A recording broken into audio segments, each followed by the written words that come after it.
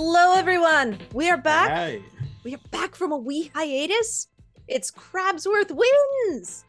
Oh Woohoo! my god. Oh my god. I was wondering when we were going to get a chance to do this again. And then we took the detour for the Treehouse of Horror, and then we took the detour for the Simpsons defense. Then we took another detour because Eli deserved it. But yeah, no, here we are, back on normal ground here. I cannot contain my happiness for this. So, upcoming, and by upcoming I mean the next episode. I gotta throw you a bone. Okay. It is Gents' night at Lily Tomlin's house. Oh, thank God. I was going to ask if Lily Tomlin was still serving booze. Yep. Although I think the opening, I have it all mapped out. I think the opening's gonna make you laugh. It was very difficult to find male voice actors that haven't had an episode. There is gonna be one double up, but we already said why that's happening. So deal with it. But before we do that, I have a surprise one. Okay. Because we've touched on iconic voices. Yes. We've touched on iconic voices, and a lot of those people, they've done multiple roles, they've had decades of career, and also people know their names. They may be overlooked sometimes, but people know their names. So this is what we're talking about, is somebody who she is known as a voice actor for decades, but she has one iconic voice role. We haven't done this person before. One iconic voice role that even people who are not into voice acting know this role. This is a role that has been in people's nightmares. This is a role that has terrified thousands, millions, perhaps billions of people. I am going to introduce the voice first. So the voice is Pazuzu in Exorcist, and the actress is Mercedes McCambridge. So you're right. I have no idea who she is. Yeah. But while you're frantically looking stuff up on Wikipedia, I've got a little quote about her and the preparation for this iconic role. And you can just listen because I want to know what you think about this.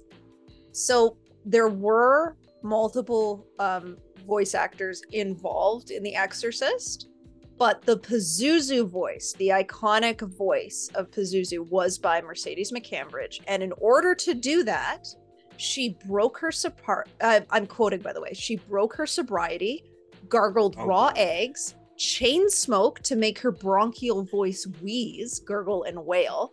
And then she also restrained herself during some sessions because, according to her, that kind of performance is only possible when you have no freedom. So this is full-on method prep for this voice. Okay, can you go through that again? And because I'm trying to figure out the absurdity of this. Okay, I understand what but she did this entirely for Pazuzu, right? There was nothing else in her history that... Nope. Because I'm looking at her right now. Like, she's shown up in Gunsmoke, Bonanza, a lot of those things from the 1960s, 1970s. Bewitched, she showed up, but she's not really known for a lot, both inside of acting and voice work. She's just known for...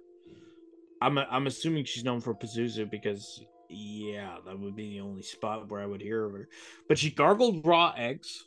Yes, she gargled raw eggs. Dude. Like, that is commitment. What? That is commitment. She broke her sobriety. Yeah. To get that sound. Yeah. Breaking her sobriety, okay, cool. If you think it's good for the character, no, it was naturally it was so she'd drink to make her throat raw. Yeah. So basically, if you think it's good for the character, cool. Obviously, the 70s were a different time.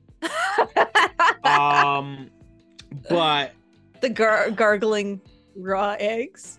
The gargling raw eggs.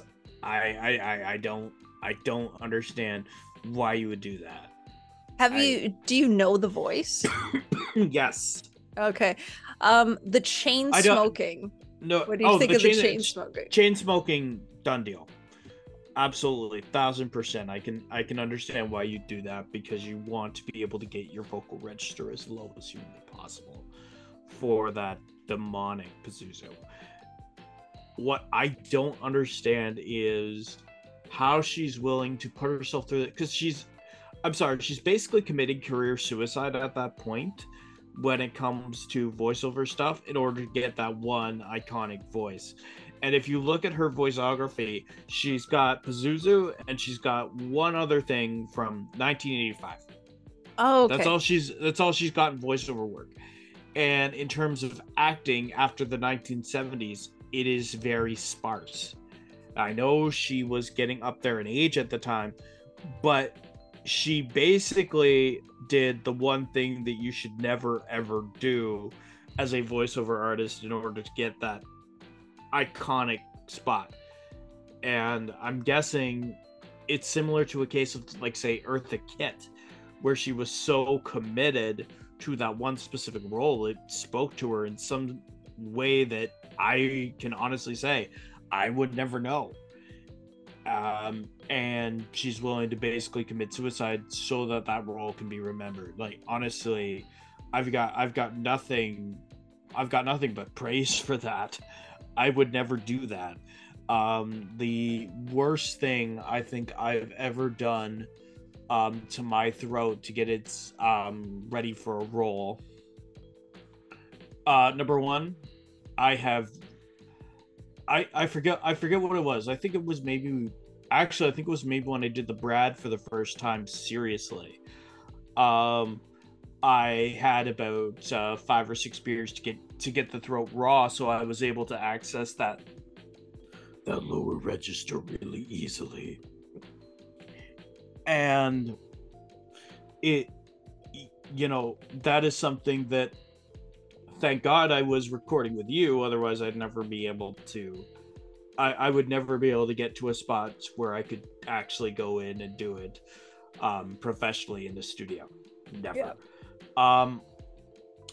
But I'm trying to think what else I've done. Gargle with salt water, which is the number one thing you should do, not only if you just need to get a smoother sound out of your throat, but if you are recovering from any sort of throat injury of any kind, or you just want to be able to get through something without feeling a twinge in your throat or in the back of your neck, whatever. But yeah, I could never understand gargling raw eggs. Like, this just seems wrong. This is like method acting on par with what people do to get Oscars. Oh God, yeah. Like 1,000%. This is. I think one of the things I read, the person started with what was it? Her method acting would make Daniel Day-Lewis like pack up and go home. That's what the person said. Yeah. Chain smoking, cool, that's fine. You'd think about Jared Leto locking himself away to get into a mindset of the Joker, which nobody appreciates because that's not the Joker, that's Jared Leto. And then you get to Mercedes and what she was able to do. I look at it and I say, nope, no rules with that. Nope. I did want to ask what you thought of, because we've talked about physical movement and voice acting before, what you thought about her being physically restrained at certain points in order to get that performance. See, here's the thing. It worked. Yeah. And I can understand why it worked. Because if you are restrained at some points, all of that energy as you're trying to wriggle yourself free will go into your throat, and you are able to make sound and convey emotion on a completely different level when you're actually witness to the thing. I can understand why it works. I can understand why she thinks she needs it. I applaud her for it. It would be something that, quite frankly, I'd do that 1000%, because it gives you another depth to the character that you just cannot do just by envisioning the character in your head. No, if you are feeling something, obviously that emotion's going to come out of the character 1000%. Yeah, and that's I thought it was neat because we've spoken, especially when we were talking about Robin Williams, Yes. about like the moving in the booth changes Yeah. everything, and I was like, it makes sense that if you go to the other scale, it's gonna change things. Even just being able to like physically straining against something, like all your muscles tense up, and that's gonna change stuff. But yeah, I apologize when I introduced her as saying like, oh yeah, she's done all this voiceover work. I meant TV work, so I apologize for that. Yeah, she's done a bunch of TV work in the 1950s, 1960s, 1970s.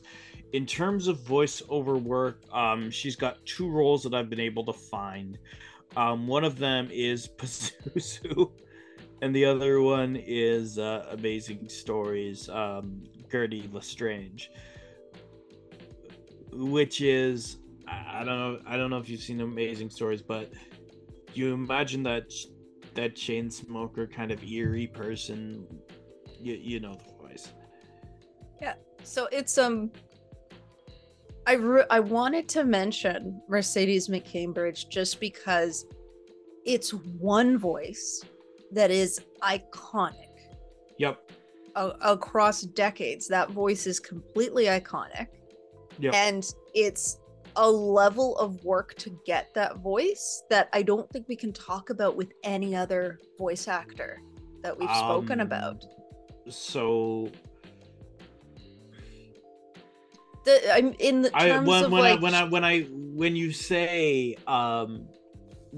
level of work. Sorry, I mean level of prep work. Like okay, obviously no voice actor would be stupid enough to gargle raw eggs unless it was absolutely 1000% necessary. Chain smoking would basically kill your throat. You hear it from Richard Horowitz and Rob Paulson, where they would get told in the booth, okay, you guys got to stop smoking. Of course, neither Richard nor Rob smoked. It was just the way that their voice was sounding that day. But it's hilarious that is like one of the few things that you're told as a voiceover by a voiceover director not to do. And you get she's chain smoking. She drank to the point where she got her throat raw, gargling raw eggs, restraining herself. It's nuts the amount of prep work that she was able to do. Whether or not it was prep work, like, number one, do not replicate what she did. Like, that's just mind completely blown. But number two, I don't know so much if it was prep work or prep work for a specific role that she knew. Like, did she know that Pazuzu was going to be this iconic? If she did, I would understand.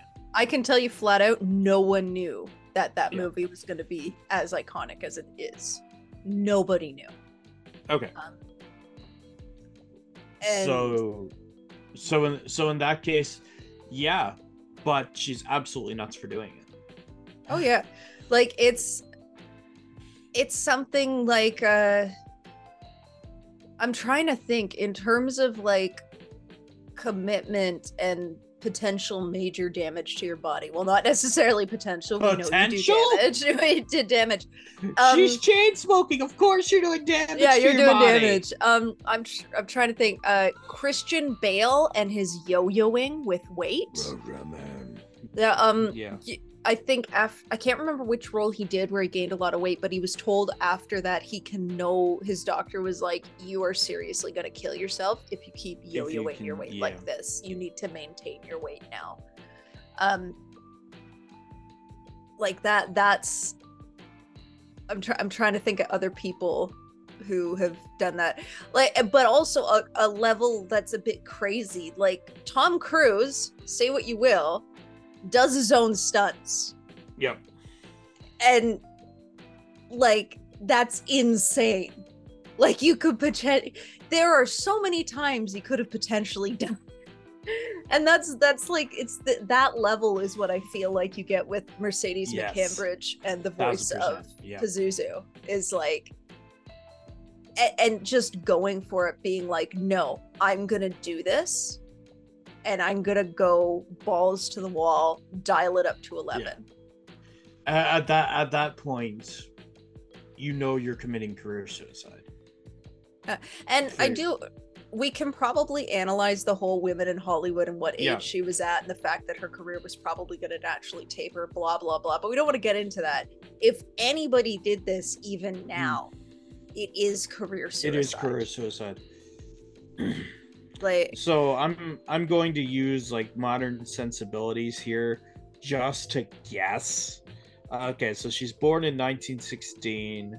She was it was probably 1972 when she recorded this. So 1916 to 1972, she's probably 56 when this is being done. Her career probably getting to its twilight. She's not going to be in much. At that time period, yes. Yeah. Like I said, I can go into an analysis about women in Hollywood and all that other stuff. Women who hit their 50s, then you get Betty White. Betty White is well, that's the thing. Golden Girls in the 80s was an outlier. Yeah, they were all in their 50s. That was considered an outlier.